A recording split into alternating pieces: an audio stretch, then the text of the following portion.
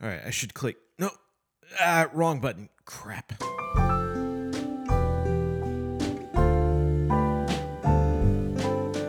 Welcome to the Better the Bookshelf podcast, episode 2. This week we've got All the Light We Cannot See by Anthony Doerr. I don't know how to say his name correctly, and I really apologize. I should know that. I'm Ryan, and with me is my good friend and fellow host, Jacob. Hello. Yes, welcome to our beautiful bi-weekly book club light. Yeah. Podcast where we get to put our big old book brains on display for all of the fine folks at home. God, we sound good.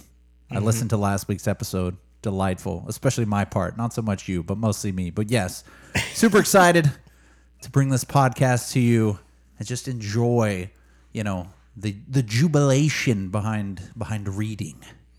So if you haven't read this book, speaking of reading, you should probably just turn this off, go pick it up, and actually read it, because the discussion we're going to have is not going to make a lot of sense to you if you haven't read the book, and is probably going to ruin some stuff. And it's a pretty good book. So, yeah, just go read the book. Yeah, and if you're looking for some serious, hardcore, intellectual literary analysis, just go ahead and turn it off too, because that's kind of not the speed we're at as well. We're a couple of guys, we like to read. We enjoy, the process, and I think there are things to be taken from it. But the way we kind of go about it is we'll chew the fat on some questions that we got maybe thinking while we were reading the book, and we'll just sort of talk about a few things, but not super in-depth analysis. But before we get into that, we're going to give you a little brief summary about the book, tell you a little bit about the author maybe, and then we'll cap the episode off at the end with our beautiful little tiered rating system, and maybe suggest the book for your friends and family, or maybe, donate it to a Goodwill and never speak about it again. All right, so this week's book is All the Light We Cannot See, or I should say was, by Anthony Doerr. And Jacob has prepared a comprehensive summary of what quick, this book was super about. dirty, just to kind of give you the little tidbit to wet your beak. So, All the Light We Cannot See. It's just a little story about a boy and a girl set on opposite sides of a conflict growing up during the escalating times during World War II, and it kind of chronicles their stories and kind of the interconnectivities thereof. And also, there's a secret magical immortality gem that's being hunted by the Nazis.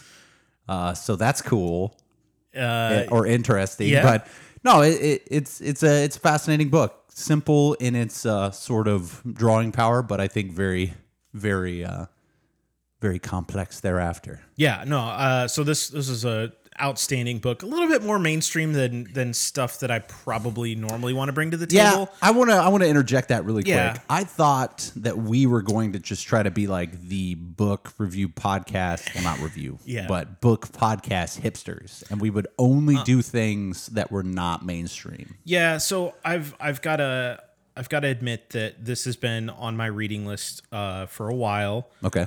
This was my first successful read through all the way, but on my third overall attempt. How far were the previous ones? I probably got like 30 and then like 60 pages in before I got distracted by other things. Okay, I was going to say, having read the book, I can understand that kind of wall you hit there, but we can get into that later. So anyway, Anthony Doerr. Yeah, so the book was very well received. Was a National Book Award finalist in 2014. He won the Pulitzer for fiction in 2015. So as far as books go, big fucking deal. And we'll talk about our overall assessment toward the end of the podcast when we get into our ratings, but just a little bit about the author. He is currently living in Boise, Idaho. Got his MFA from Bowling Green University, which is a really good writing program. I actually had a friend go there and get her MFA in Masters of Fine Arts for the plebeians. I understand the acronyms. Thank you. I kind of had the glazed over look wasn't for Bowling Green or MFA. It was for Boise. Like disinterested. Oh, yeah. Actually, there are a lot of writers that live in Boise. I'm not talking shit about Boise. Reason. Boise, I think, gets a bad rap. I think Boise's a very nice place.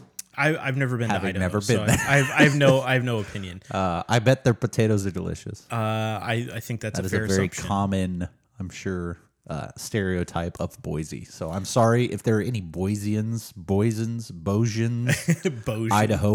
Idahoans listening. Then I apologize for lumping you all in a potato basket. See, lump because it's potatoes. Anyway, continue, please. Yeah, no. So that I mean, that's kind of the long and short of it. When you guys look at this guy's resume, he's written some other books, and based on this one, I would go pick up another one of his for sure. He's done a couple of memoirs, some other fiction stuff. Definitely be interested in reading something else. But somebody until this one, by all indications as far as like awards and recognition, has sort of flown under the radar. So.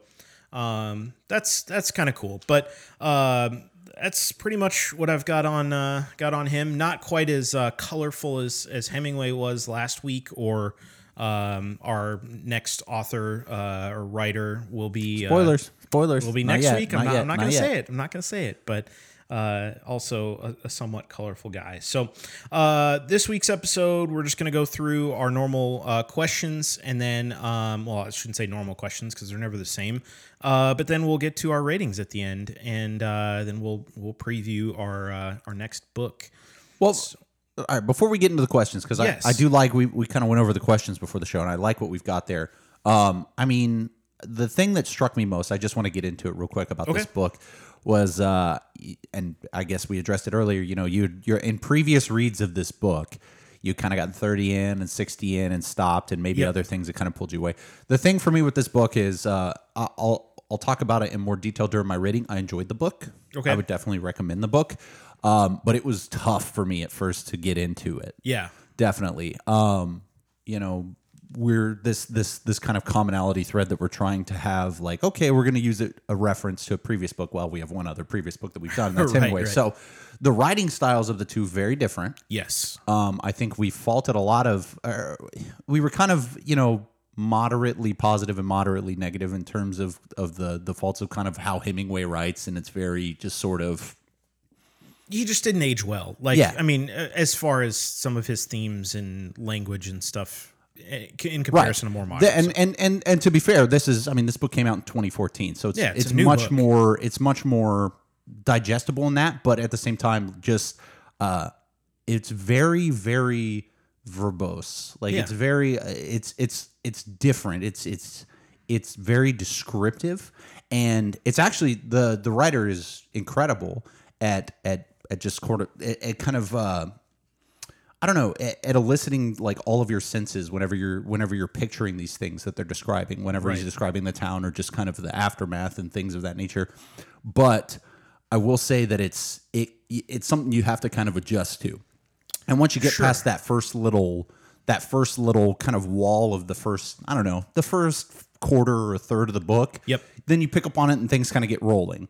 And so I enjoyed that, but what I was saying is I could definitely relate to that idea of like you're getting into it. This is not like a light read. This isn't something that's very straightforward, and it's not going to be something that it's like, okay, I don't need to sort of maybe go back and reread this. I will say though that we talked about this also, is that the chapters, however, are structured to kind of counteract that. Yes. Very short chapters. And I like that like the ideas kind of that we're covering in the chapters, a lot of them, it starts, it builds, and then it comes to a nice end, ready to move into kind of whatever the next point of the story is. So the chapters are very readable in that manner. But yeah, I mean, I appreciated the fact that it did kind of have a different style in terms of just reading compared to the previous, what we had done with Hemingway. One thing, talking about the beginning of the book, one thing that I don't think really worked well as far as grabbing my attention was the flash forward in the beginning. I feel like that's a really good device in like movies sometimes. Yes. And there are certain directors that will use that really effectively to kind of have this sort of constant undercurrent of like, what the fuck happened? When are we going to get to that? Like, where is this going kind of thing? And for me, that flash forward almost always has to have that sort of like that thing that grabs your subconscious attention throughout the rest of whatever. Sure. and I don't feel like it was very effective, at least for me personally, in this book, to sort of make me wonder. As a matter of fact, it wasn't until I'd gotten to, you know, the last third of the book, when we sort of caught up with that timeline, that I even realized that that was kind of a flash forward, and kind of went back and thought about it a little bit. So I don't know, maybe it was just me being stupid, but it just really didn't do a lot for me in this book. I'll agree with that somewhat. Yeah, I think that the whole idea of, I like the idea of the disjointed narration, right? Like a lot of times, I you do know, too. a linear narration, you know, it's cool and it's, you know, but I like the idea of playing with time, and if it's effective, it can build suspense, because you have these sort of notes that it's like, I don't know exactly what got me to that point, and now I'm interested in what happens after that point, but I have all of this back, you know. You have this sort of suspenseful thing in the back of your mind. But I agree that I think it works better in visual storytelling, in movies, TV, things like that, whereas it's not as potent, at least for me. If I'm reading something, it's like, oh man, the suspense. It's less, I don't know, it's less potent for me in digesting than if I'm watching a movie or something like that. But I think the other thing that's difficult sometimes with literature is that you have to engage so much more than you do with like a movie. So it's easier to forget, you know, where you were just a minute ago, because you're trying to grab all the details. And nuance. And this is not a passively read book. This isn't a book that you can just sort of like, I have the TV on in the background. I have this, like, no. I normally whenever I read, I'll like have music on or something. I had to turn it off. I had to kind of deduct. I had to sort of focus all of my, you know, mental energy into reading the book, and I enjoyed the story. But yeah, that's one of the things that I like. I like that more in a visual medium. Yeah. Than I guess, you know, in fiction. So let me ask you this question. Speaking of, you know, kind of disparate storylines, we really had two main storylines, right? We had Marie Larie, which we're just going to butcher all just semblance Marie, of language. unfortunately. Just call her Marie, and Warner. We apologize. We're not French, or German. You're kind of German, but you're not from Germany. But I'm not gonna. Yeah, so no. we're from Texas. I'm only our quarter. pronunciations will be terrible, so we're gonna make it easy on ourselves. So we really had those two main storylines, Marie and Warner, yes. And then Von Rumpel. He was kind of interjected in there, but international famed jewel thief. But of the two, what was which storyline did you prefer? I liked Warner. Okay. I do think that both were very compelling characters. Obviously, Marie a lot revolved around just kind of the difference between kind of her experiences in the world due to her blindness, and just that compounded with the events going on around her. Not even just that they're experiencing the war, but that they're fleeing, and that she wasn't necessarily informed about everything kind of surrounding her situation, and so that just kind of the being caught in that, compounded with the fact that she's blind, was just kind of an interesting storyline. But I enjoyed Werner's a little bit more. Why? It was more so just the idea of, you know, surviving. Mostly just, you know, when you meet him, he's a young kid and he's an orphan, and he sees that his, you know, kind of his destiny is to work in the coal mines, or the way his life is headed is to work in the coal mines, and, you know, it's just a horrible kind of existence. And so trying to do everything he can to avoid that, whether it's, you know, having that interest in radios and science and that nature, and just sort of by that, you know, kind of being a thread that gets him out of that, you know, potential future outcome. And although it's not great, you know, he gets into his academy and he's learning about this. But I really found it interesting, just more so just because it kind of, like, everything about his story comes down to just sort of agency versus duty, right? Yep. Like, regardless of how you personally felt about, you know, his own personal beliefs, whenever he was in this academy, you know, he had a duty to kind of to do, you know, what he needed to do for his country. Right. And that just kind of the conflicts between the heinous things that were being sort of told and expressed at that time to him, and just kind of how he slowly started kind of separating over the course, and just kind of his interactions and his writing back and forth with his sister. I found that more compelling for me personally, just because I enjoy the idea of the complexity. Because typically, whenever you have a war, well, I say typically, but whenever you have sort of a war novel or a war movie, it's very you have some gray areas now. Now storytelling has gotten a little bit better in the sense of kind of like we want to explore the idea of grays on both sides, and it's not so good versus evil and things of that nature. Right. And so I appreciate the idea of having complexity in the bad guys. I mean, for all intents and purposes, the Nazis obviously in this book are the bad guys.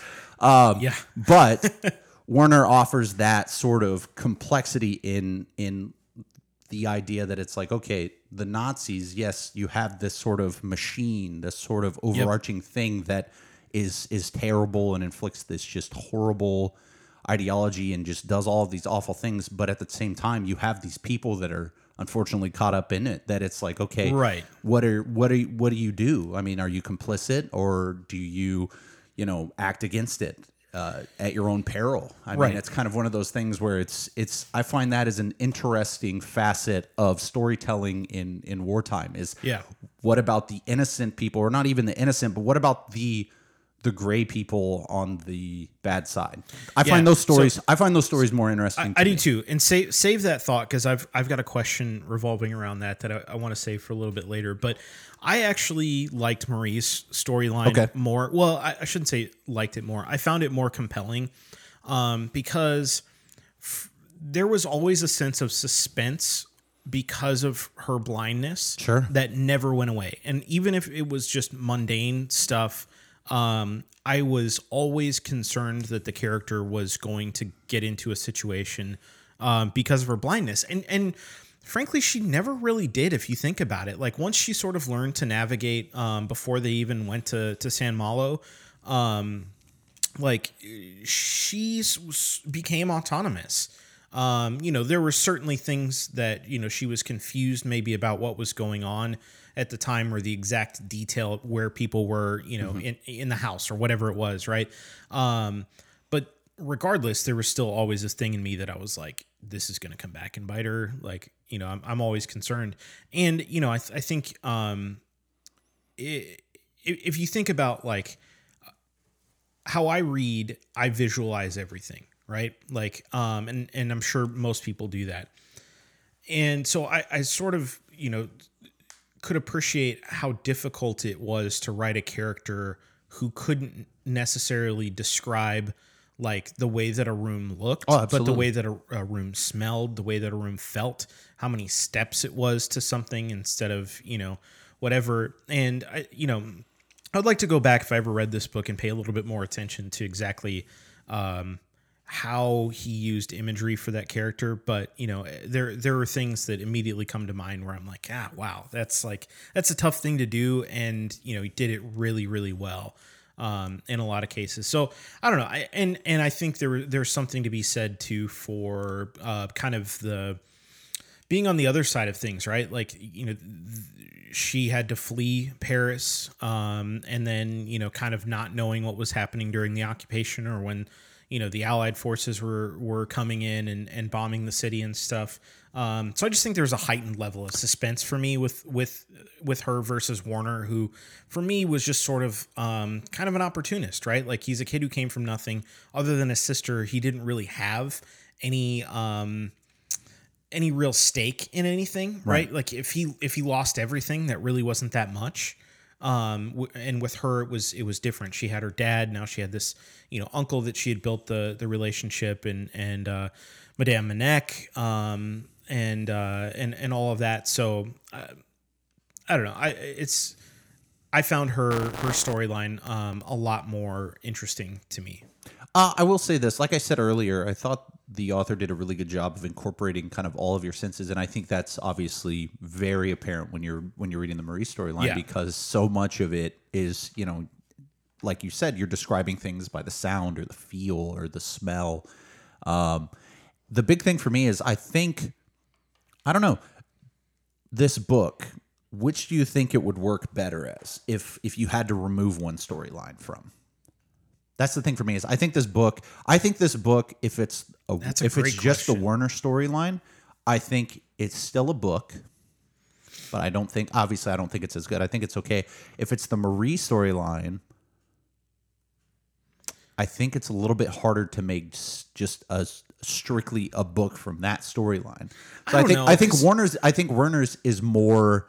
I think it's more kind of isolated in a sense that it's kind of it's sort of its own story, and hers I think is more dependent upon kind of the other events going on. Well, yeah, but like if you really like ripped Warner out of the story completely, like I think Marie could stand alone because you have the escape with the jewel and hiding all of that stuff. The book would have a different relationship with her dad. Like, it's doable, but if you just had Warner, you just have a kid, trying to make it in the army and I don't know, like reach his potential, like not be in the mines. I don't know. That's what I'm saying. I think it would be strange if you separated the stories into two completely separate books. Obviously, you would have to make changes in terms of kind of the climax and things like that. But the basic idea of those characters and took their stories and separated them, it would be interesting. But I think that they play well together. I think that although I will say I was expecting, based on kind of at the beginning, when you have these flashboards and both characters, you're expecting, okay, there's going to be a lot of convergence and sort of a unified storyline and interesting things going from that. And I felt like it wasn't really all that much. Like I felt like a lot of it was they had the two separate storylines, and I thought it played very well with each other. And they would initially, throughout the book, they would pepper in a little bit of the time play, and it'd be like, okay, this is converging, it's converging, keep going, the story's converging, and then it converges, and then it's very abruptly, kind of just over. Yeah, so I mean, Warner helps her escape, kills Von Rumpel, and gets her out of the city, tells her, to wave the white flag and all that. She gives him the key, right? Mm-hmm. And then from there, it never really comes back together until the end, sort of the prologue of the book. Which honestly, I think that whole thing, there was one interesting piece of it to me.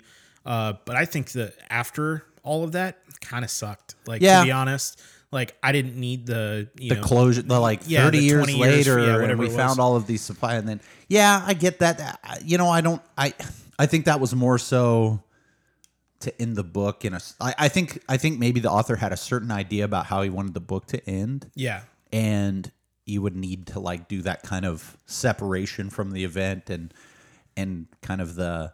Now she's old and she has a kid, and So the one thing, just jumping back for a second, the one thing I really liked about Warner's storyline, which I think is something that, like, as Americans we forget because of my own family ties to all of this, is that not everybody had the conviction of the leaders of the country of that time.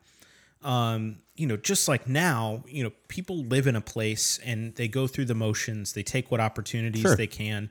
And I think Warner is a really good representative of, somebody who just was in this environment and sort of, it was like a make it or break it thing, right? Like it's either, you can take this talent that you have and go do this awful thing with it, where, you don't feel great about it, but you don't feel awful either. Or you can do, this really awful thing and go, live and die in the mines, basically. Yeah. So I do appreciate that about him. Since you like Warner so much, how did you feel? Since I like Warner, well, I like Marie more as a character. I like the thing that drew me more to Warner's story was basically just the idea of agency and kind of the fate and when you're in these type of events, and it kind of goes hand in hand with the question I had. Let me ask you this one first, because that one is really dense and this one is simple. Were you satisfied by the way that Warner died, or were you just like, what the hell? No, I mean, I understand that to me, it kind of symbolized the idea of two things. One, just sort of I'm playing with these little plastic things. I need to stop. Just the idea of kind of how sporadic and just in this situation, how it's just so, I mean, so many characters, like so many things just sort of happen, even in Marie's storyline with people getting sick and her father being taken, and it's just things just sort of happen abruptly. And that's, it's not like in storytelling where you're like, oh, it's this grandiose way to die. When most people die, they die. It's just this like horrible, just sort of incident. So him kind of wandering deliriously into a minefield.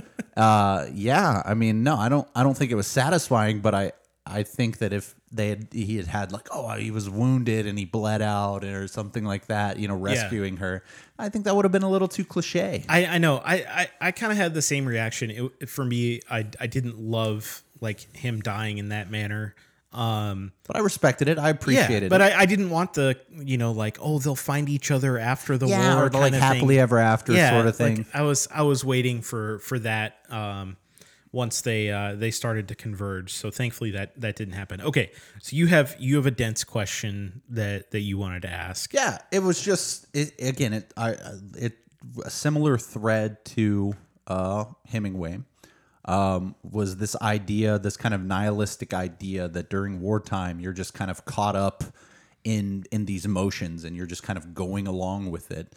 So my question was, this book kind of addresses that a little bit on Werner's side, more so than Marie, but even still on Marie's, just because of her impairment. A lot of that is kind of that sort of idea is brought into it. Is how much power, how much agency, how much control do individuals actually have during these type of settings, during war or these other sort of extenuating circumstances? How much control do you have over the events that you have, and how much control do you have over the decisions you make and the steps you take, and how much of that is just sort of thrust upon you by circumstance? I always think personally that like war stories are really a good metaphor for just like life in general, because in war you have these very defined events that take place, right? Like you have armies that are bombing cities, you have soldiers doing certain things, and a lot of times you don't have control over what those people do. If we talk about Madame and Marie actually, trying to pass these codes, and Etienne doing his thing on the radio, we never get a sense that even does anything, right? Like, did that help the Allies? Was there any usable information? We don't know. And there was the bridge. There was like the German bridge that got bombed. That supposedly was the information passed by Etienne. So, but you could see some result. But also, having done a fair amount of research on the war in general, like. Bridges are targets of opportunity and bombing. Sure. You have to get back to an airfield. If you see a bridge, you bomb it. So it could just be circumstantial that it happened and not him at all. But I do think it's really interesting. I'll tell you a personal anecdote. My grandmother lived through World War II in Germany. Yeah. And she was in her house. There was a house across an alleyway that was maybe 15 feet, 20 feet across. It got bombed. House was leveled. The houses next to her, which were, these houses are probably maybe 40, 50 feet wide. They're not big. Sure. Both of the houses next to her got bombed. The house behind her completely gone, and then kind of up all the way through the town. And so she has made the point to me several times that, like, how can you, not believe that there's a God because, I survived this. And I'm like, well, they didn't. Exactly. Like, I sort of take that exact view. Like, you were the one person. Yeah, you were extremely fortunate. But guess what? You might have been the one bomb that got stuck in the bay door because somebody didn't lubricate something on the plane or something. Like, sure. It's kind of all inconsequential in some way, but you do what you can, I guess, to get the result that you want to see, even if it costs you something. Sure. I think that's the way to go. I mean, did you have feelings about? I mean, I kind of agreed a lot on the sort of nihilistic approach that in these sort of terrible circumstances you can make choices, but a lot of what becomes of you and a lot of what you can do is it's severely limited by circumstance, by environment, by those sort of factors. Yeah. So it's depressing in nature that you lack that sort of agency to really control yourself. Now, that doesn't mean that you can't make decisions. That doesn't mean that you can't, do things to try to improve your situation. But I Right, think sure. if I had to get, I would say it's like a 70-30 type situation of circumstance and environment determining a lot of what becomes of you in those extenuating circumstances, Right. based on kind of your own decisions and your own sort of agenda and ability to navigate that. Exactly. Like, I mean, just think about it in like, real world terms, like modern terms, right? If your company today decides, hey, we're going to automate the function that you do, it doesn't matter if you're the best person on the job. Maybe that means that you get to monitor this new automation and, make sure it works or check its work. But the decisions that somebody else makes and the technology available might mean you lose your job and you have to go do something else, despite you doing everything in your power to, be the best employee that you can in every way possible. So I mean, obviously it doesn't mean that you just, live this sort of like, well, fuck it. I might get laid off at any point in time or whatever. Cause that'll get you fired. But, But I also, again, I limit that to extenuating circumstances, things Sure. like wartime and those scenarios. Like we're not always in those type of scenarios. I certainly think that there's a lot more agency that you have over the control and factors in your life. Whereas I do think that environment and things of that nature play a role. Sure. But I think in more like disaster environments or war or a lot of these sort of extenuating circumstances that they reduce your agency a ton. Yeah, absolutely. So speaking of decision making, I think I want to talk about Marie's dad a little bit. Okay. So he has the was it Sea of Flames? Is that what it's called? The diamond? I always forget. Sea of Flames. Sea of Flames. So he is the one that has, we assume, the real one. I don't know that it's ever like. It is. It's confirmed whenever they. Because Oh, you're right. Because he found the others. He finds the fakes. That's Yeah. right. So let's. Can we That's get right. real? Can we preface this whole Von Rumpel angle? Yes. Real quick. It's Please. the Gem Hunter angle. So the premise of it is that, the Germans are invading France and they're almost to Paris, and so I guess they're trying to get out with some of these precious jewels and precious artifacts, Parisian, cultural things, in order to prevent, I guess, the Germans from sacking it and taking it and sort of. So they create three. So they have this priceless artifact gem, the cursed gem that gives you immortality. That's legend to give you immortality, but makes everyone around you sort of befall these Terrible misfortunes, things. right? It's a very generic curse. Sure.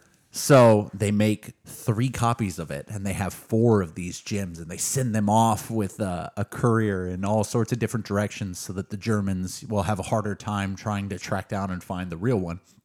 And at first, we're to assume that Marie's dad, probably has the real one, and later in the book it's confirmed. But I mean, this whole angle of the story, I found it funny, but it was kind of strange.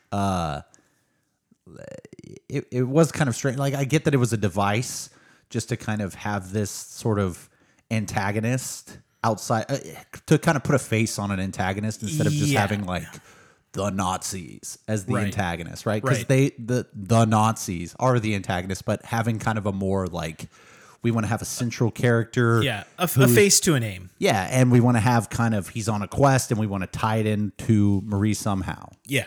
So they have the gem, the Sea of Flames.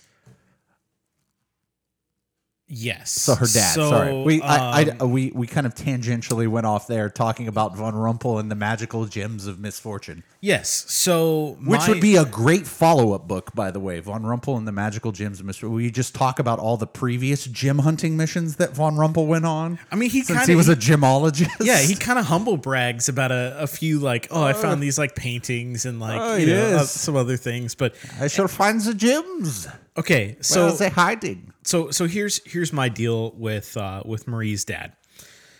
He has the gem, right? And he is relatively certain that he's got the gem, or at least takes his job seriously enough that he acts like he does, right? Sure. He gets called to Paris.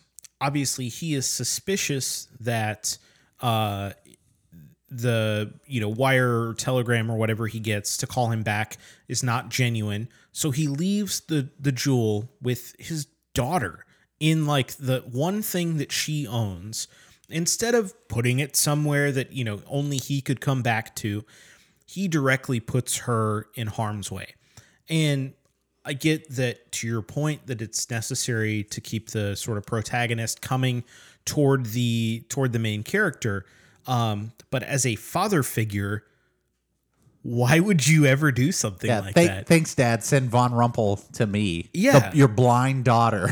I mean, it struck me as, just blatantly idiotic that he would do that to his daughter. If he felt in danger enough to not even take it with him, why the fuck would he leave it with his daughter? Well, why would he go in the first place? Well, I mean, that there's that whole angle too. Like, why leave your blind daughter in the first place? Like, if you have the Sea of Flames, like somebody, it's a small world at that point. Like, somebody's gonna know who you are, and they're not living under pseudonyms.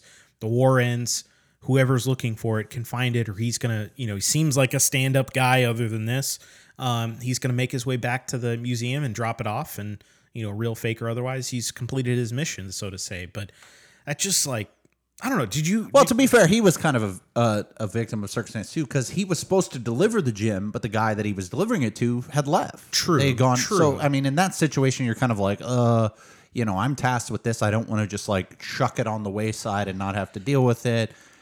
Where else would he have tried to hide it? I mean, I guess he could have left it with Etienne. No, I mean, I think anywhere where you're not is the best place, right? Fair enough. But what if he dies? Or what if I think then it's gone? I mean, then at least he preserves the life of his daughter and his brother or uncle. I guess his uncle, right? It's his uncle, yeah. It's her great uncle. So I mean, he saves lives, and I mean, it's lost to nature or time as opposed to being lost to Nazis. Like, there are worse things in the world, I suppose. Fair enough. I don't know. So from the father, so obviously she keeps the gem, but then when she's fleeing, goes down to that little like the grotto. Yeah, grotto. Thank you. Couldn't remember the word. Leaves the house and the gem together. Warner goes back after she gives him the key and grabs just the house.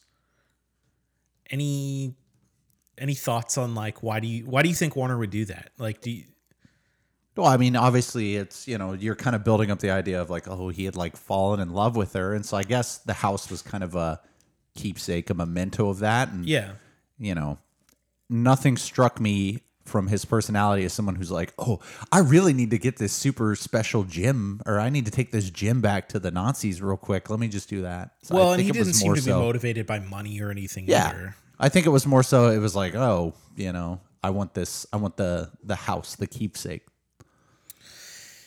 Yeah, I don't know. It seemed strange to me that I mean, he obviously had to open it to get the gem out, I think, because it wasn't. Yeah, it was like a puzzle box. Yeah, it was like a little puzzle box wooden house. So, I mean, I don't know. That to me was just sort of beguiling about, what that meant, and maybe that was it, that I think the house in and of itself was symbolic too, right? Because like, when Warner built his radio, and then, That's the other thing too, is that whenever he realizes early on, whenever he hears the transmissions and stuff, that this is the radio broadcast I listened to as a child. This is what made me interested in science and the world around me and all this other stuff. And Right. so I can see in another way too, it has that also that crossover appeal of this is what, this idea, this radio, this information that I received as a child is what helped me get out of, my predetermined path to the coal mines, Right. and black lung and, all of these other things. So I could see that in a way too, is this idea of, kind of this was hope. This was my silver lining that kind of got me out of that situation. I can understand the sentimentality there for that. Okay. All right. So we've got I've got one more serious question, and I know that you have a sort of Mythbusters-esque question. We plugged it in the last episode with your the rowing thing. Stupid boat question. It wasn't a stupid and we've got question. Another, it was well thought out. I feel like it's our job to dissect, to hyperanalyze weird little one-offs that happen in books in our new segment, It's gonna be a Literary thing. Mythbusters.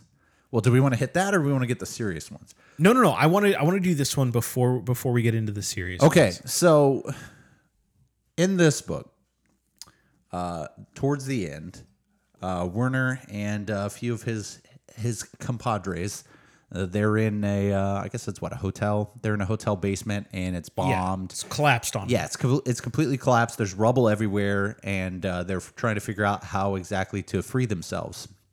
And the idea that they come to eventually is they're going to use a grenade, and they're going to throw it at a collapsed staircase in hopes that the explosion will clear the rubble, thus allowing them to be freed from the collapse. Now, they weren't just, idiots and threw the grenade and stood there and wait.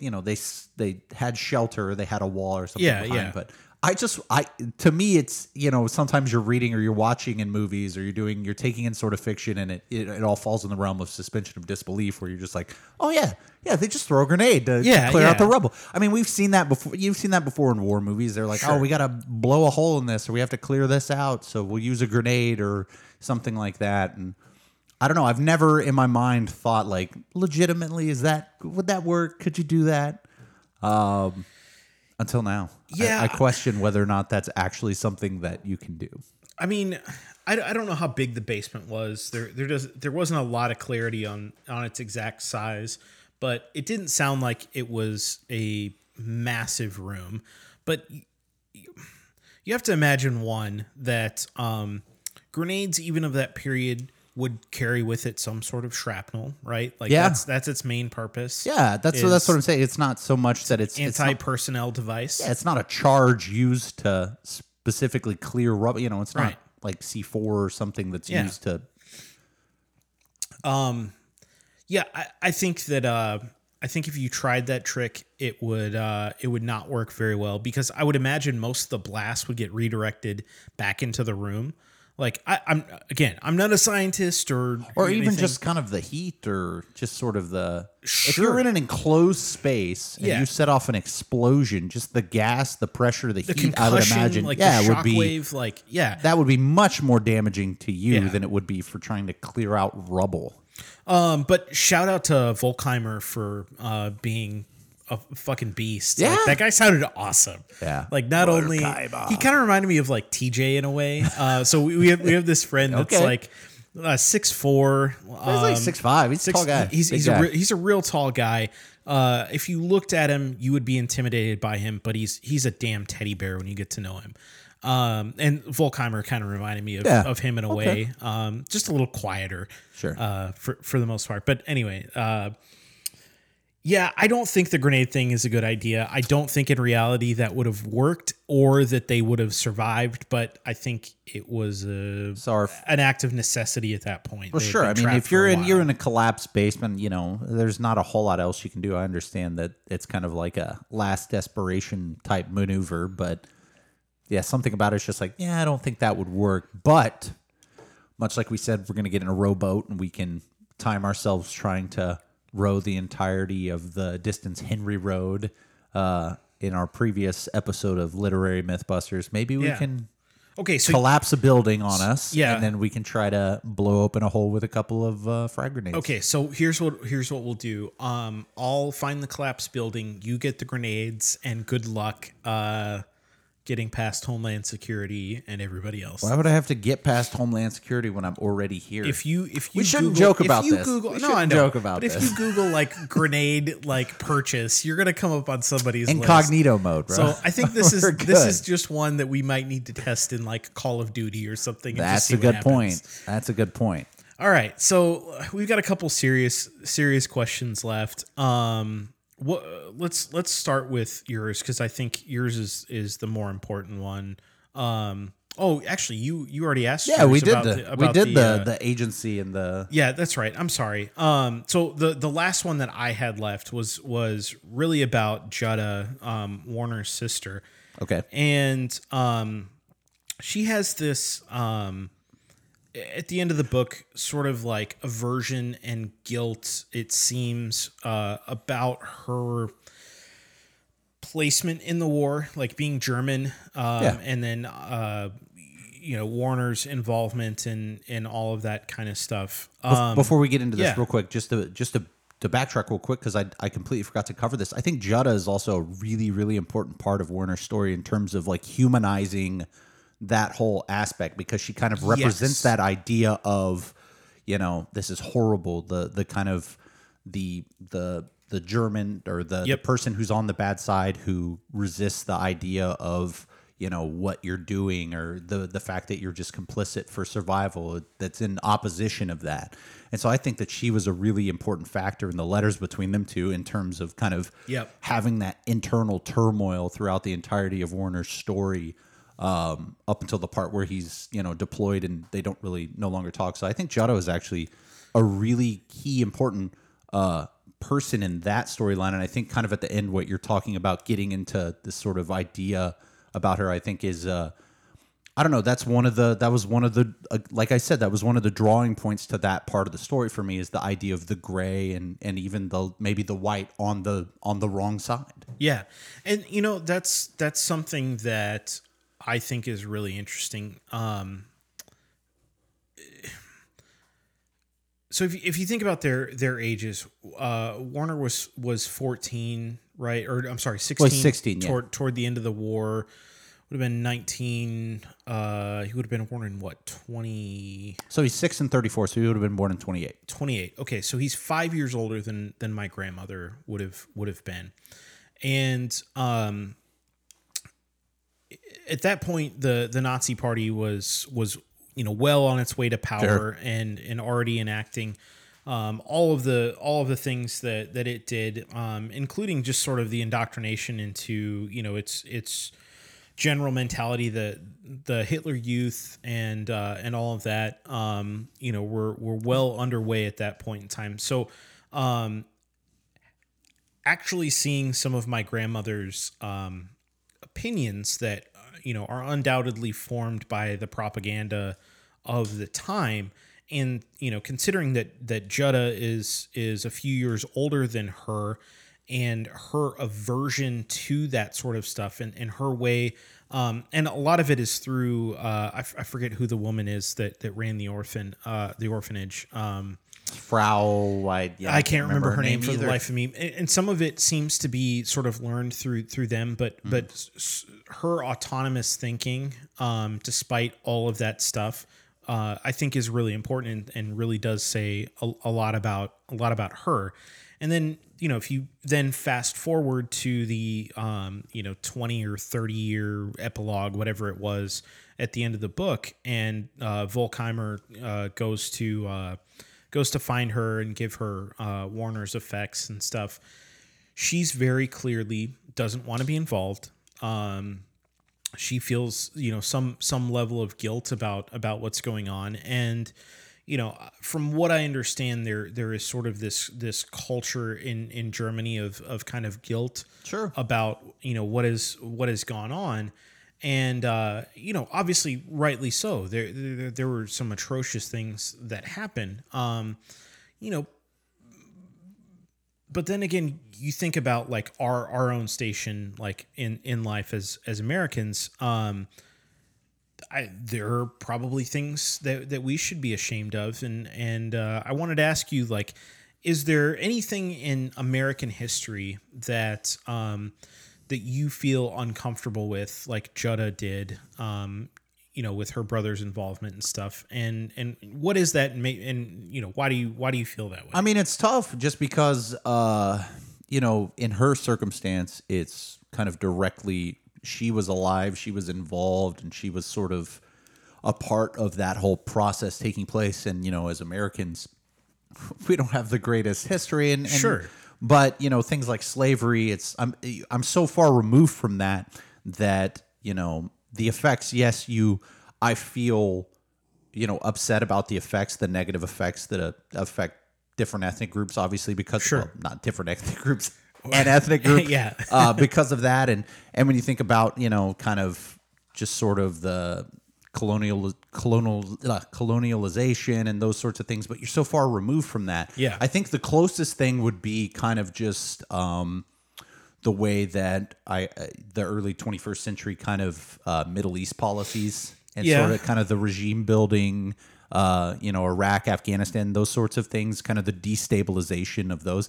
Not that it's necessarily, it's a complex problem, right? Because you have guys like Saddam Hussein who obviously were terrible in their own right, but the actions of your country is completely destabilized and ruined just millions of lives and things that and just kind of have set forth these gears and these motions into place that have had a profound effect on numerous people in the area and even outside of the area.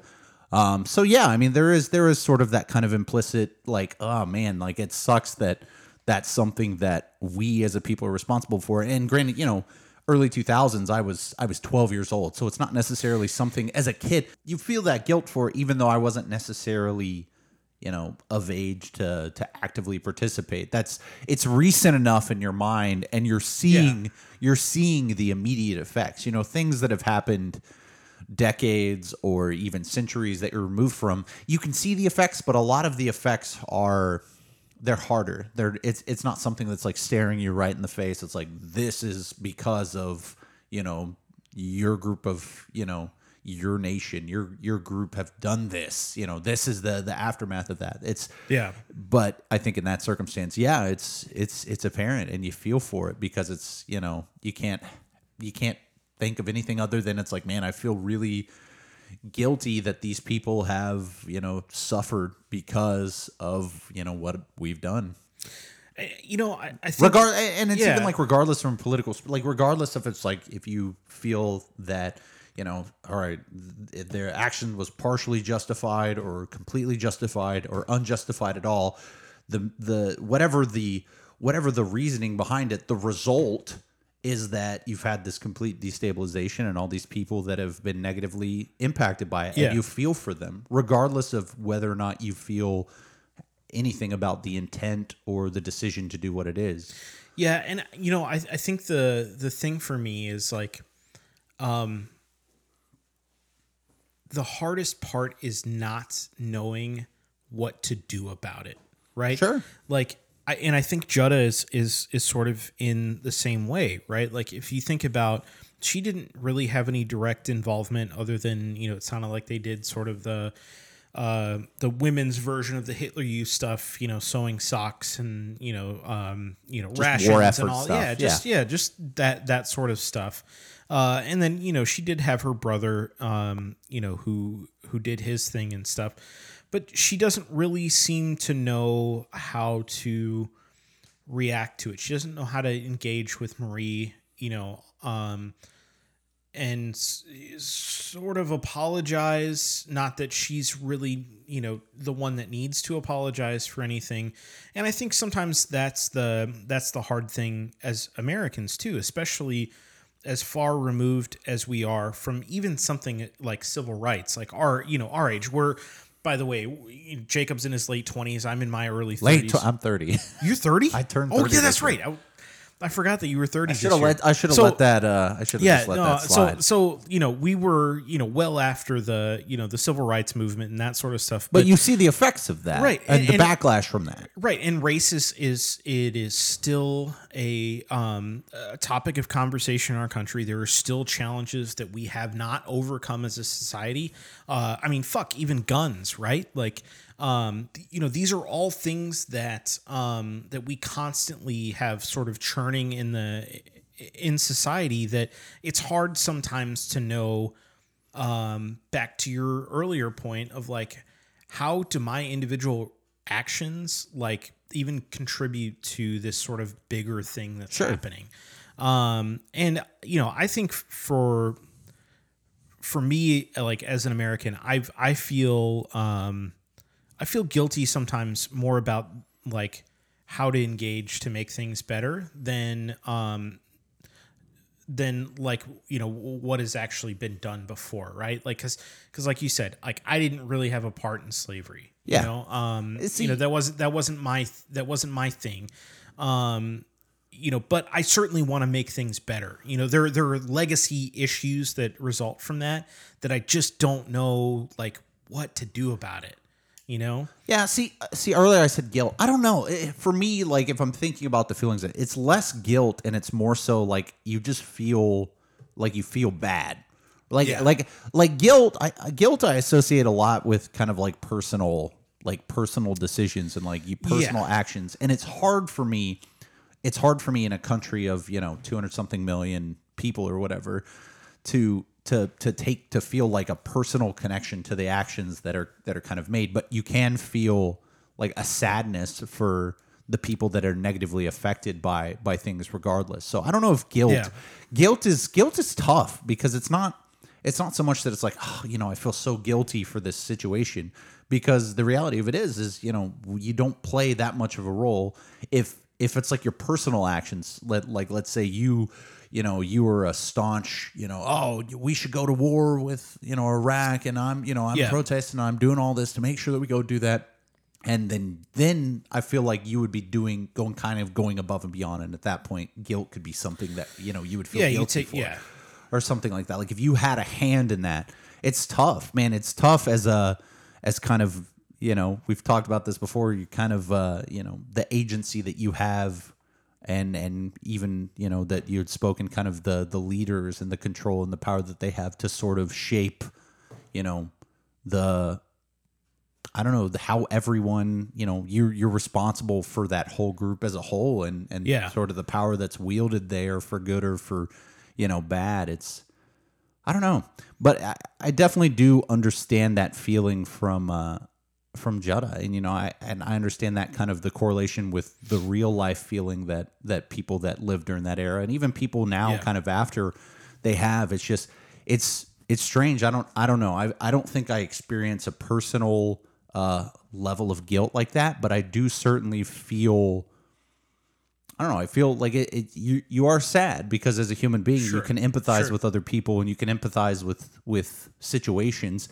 And you never want to be personally responsible for that, and even better, you would never want to wish that upon people. Right. So when it happens, it's kind of just like a, it's a sadness, and it's a, what can I do in a lot of situations? You feel powerless. It's like, what can I do to help? What can I do for this? And one thing I think that he gets wrong about Juddha is,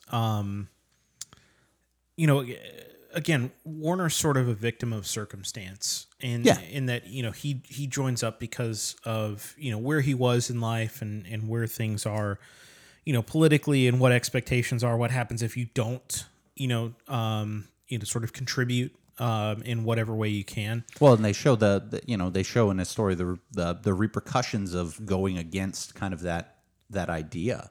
Yeah. And just everything is built up around him being kind of like self-preservation. Like, I'm doing this because I want to avoid the coal mines. I'm doing this because, I want to survive, and all this other thing. And yeah. And she, harbors this guilt of, because of everything else that happened. But what I don't see from her is, I think a much more realistic view of like, this is what had to happen to us too. And, terrible things happened as a result of us being forced into this situation, right? Like Sure. Warner had to die because he had to go join the military because he couldn't go to school, and, get an education and do something, again, like anytime war comes up, especially World War II, I go to my grandmother and she has this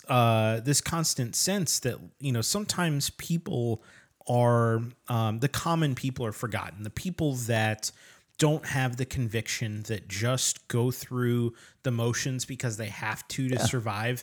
They're sort of the forgotten victims of everything. So I think in that regard, he gets Judda's character a little bit wrong, or potentially he gets her right. Well, it kind of touches on it at the end with the Russian occupation and kind of the... Yeah. Oh God, we didn't even talk about that. Like that's, I just, all of that is real. Like, no, absolutely. I mean, it's just, there's, that was an extremely graphic like thing to read. Like, sure. I think of everything else that happened. The lengths that people would go, like drowning daughters and things to prevent them from being, assaulted and raped and, just taken advantage of by this. Yeah. And again, it portrays, we're talking about the gray on both sides, and the Russians, although they were part of the allies at the time. Yeah. There's so much nebulous levels of what's right and what's wrong on both sides in any type of conflict, and just in general in life. There's no universal standard for what is good and what is evil and what is right and what is wrong that everyone kind of like, I'm on this side of the line and I'm on this side of the line. All right, so let's pull back up. I think that we've hit on a lot of the major themes, although this book certainly was deep. We could spend 2, probably 3 podcasts just kind of sorting out minor details and all of this stuff. But we need to get to actually rating this book, the rating in our own way. And this week we're going to introduce by recommendation a slightly amended way of doing our rating system. So we're going to start with sort of phase 1, which is keep or donate. Do we keep the book for ourselves? Do we go send it off to Half Price Books or whatever? Regift it to a family member for that's a great holiday. Idea. Matter of fact, I have a gift for you this evening that is exactly that. I enjoy a good regift. And if we decide to keep it, then we'll go through top, middle, bottom shelf and align it on our bookshelf. So my first question is keep or donate? See, here's the thing. All right, well, I'm keeping it, but Okay. I feel like donate now kind of inhabits that whole bottom shelf zone. I disagree. Or bottom shelf. I don't know. I guess there are reasons you could keep a book. For example, my uncle, self-published author. Maybe we'll get his book on here. One time. Yes. It's a book I'm not going to donate because it was given to me as a gift, and Right. I appreciate that. But it's definitely not a top or middle shelf. It's not book. literary, is what you're saying. It's a bottom shelf book. Sorry, Uncle Donnie. But I would never donate it. So I guess, to be fair, there are a lot of personal reasons or anything like that would.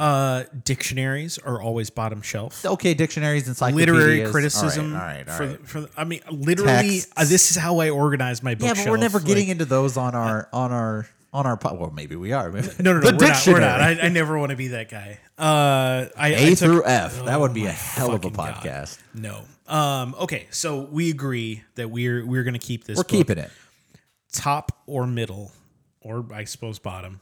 So as we designated last episode, top's the best, middle, and then lower, and it's right to left by positioning. So we can kind of position, accordingly books in the same tiers. It's really just tiers. And in relation to all the books that we've read so far. Sure. I So think that's the last important week, part. I think we were both kind of... We said middle. middle right. Yeah. Middle right tier. Like you would read it. It's not a book that you're just itching to reread all the time.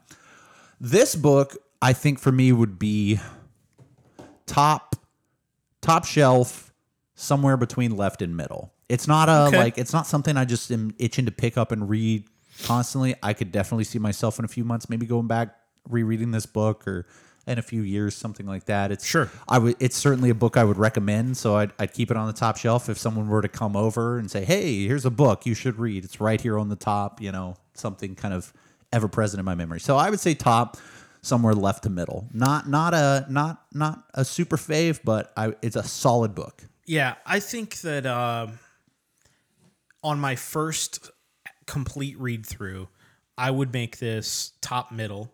Okay. I think that this book definitely has potential upon further review to be like a top left for me. Oh, definitely. I will say this about the book. It's definitely something that I would suggest to read and read again at a later time. Okay. So I think that in and of itself elicits top shelf material right there. Yeah. The fact that I want to read the book again at some point in the future, and that I would recommend for someone to read it and potentially reread it again in the future. Yeah, and so if for some ungodly reason you listen to this entire podcast and haven't read the book, go pick it up and read it for the love of God. And if you did read it with us, we have our next book, and this was your writer selection. It was my writer selection. Which is William Faulkner. I kind of deferred to you. I was like, you know what? I kind of want to read some Faulkner. My sister had given me a bunch for Christmas a few years back, and they've been kind of on the reading list for a while now, but they've been kind of buried. So, I figured we would dredge one up and give it a go. And so the one that we're going with is The Sound and Fury. I believe the essential first read for Faulkner, I believe, is something that you said. Yes. Well, something that we should get into first. Probably it's his most famous work. I think, not to get too ahead of ourselves, you'll come to the same conclusion about Faulkner that you did Hemingway. Okay. Which is that... A little dated? Shorter. Yes, dated, but shorter is better. I don't mind dated, though. A Rose for Emily is extremely well known. So that's I'm interested to see what your opinions are next week about this one. I think our literary. And you've read this before, correct? Yes. Okay. How long ago have you read this? Oh God, it was. How old am I now? It was at least 10 years. Okay, so this will be so it'll be a nice fresh reread. Yeah. And I think our literary tie-over, if you're having problems with the beginning part, is that the perspective of the first part of this book is from a mentally challenged adult. I think he's in his 30s. Okay. And it's kind of told from his perspective. So some of the things are weird, and obviously in All the Light, we had Marie who had her own challenge. Her impairment. We're talking about him. So just kind of the related how you relate in storytelling around impairmented characters. There's a direct, immediate tie-in, and then we'll see where this one shakes out. I like Faulkner. I think he does some great stuff. Obviously, as far as like Southern American lit, like he's definitely as essential as Hemingway is to American literature. So, well, fantastic! I'm excited about that next week. All right, and then we'll figure out where we go from there. We'll come up with some random theme, and we'll just get into some. We'll do our like Dr. Seuss month, where we'll bang out a couple of those each time. That would be great. Like I don't know. We need to find like a really random tie-in one time. Like, they mentioned red pants, so here's another one book. One fish, two fish, red fish, blue fish. There were fish in that, so fish lay eggs, green eggs, and ham. I feel like I feel like there's gonna be a book that one of us really wants to read, and we're gonna have to come up with some bold like response. I'm the king of bullshit, like so it's fine. No, it's gonna be great. We'll find any tie-in we can get. All right, All the Light, great book. Excited about The Sound and the Fury. Faulkner is good stuff. So thank you for listening, and we'll get with you guys next week. Talk about some Faulkner. Oh baby.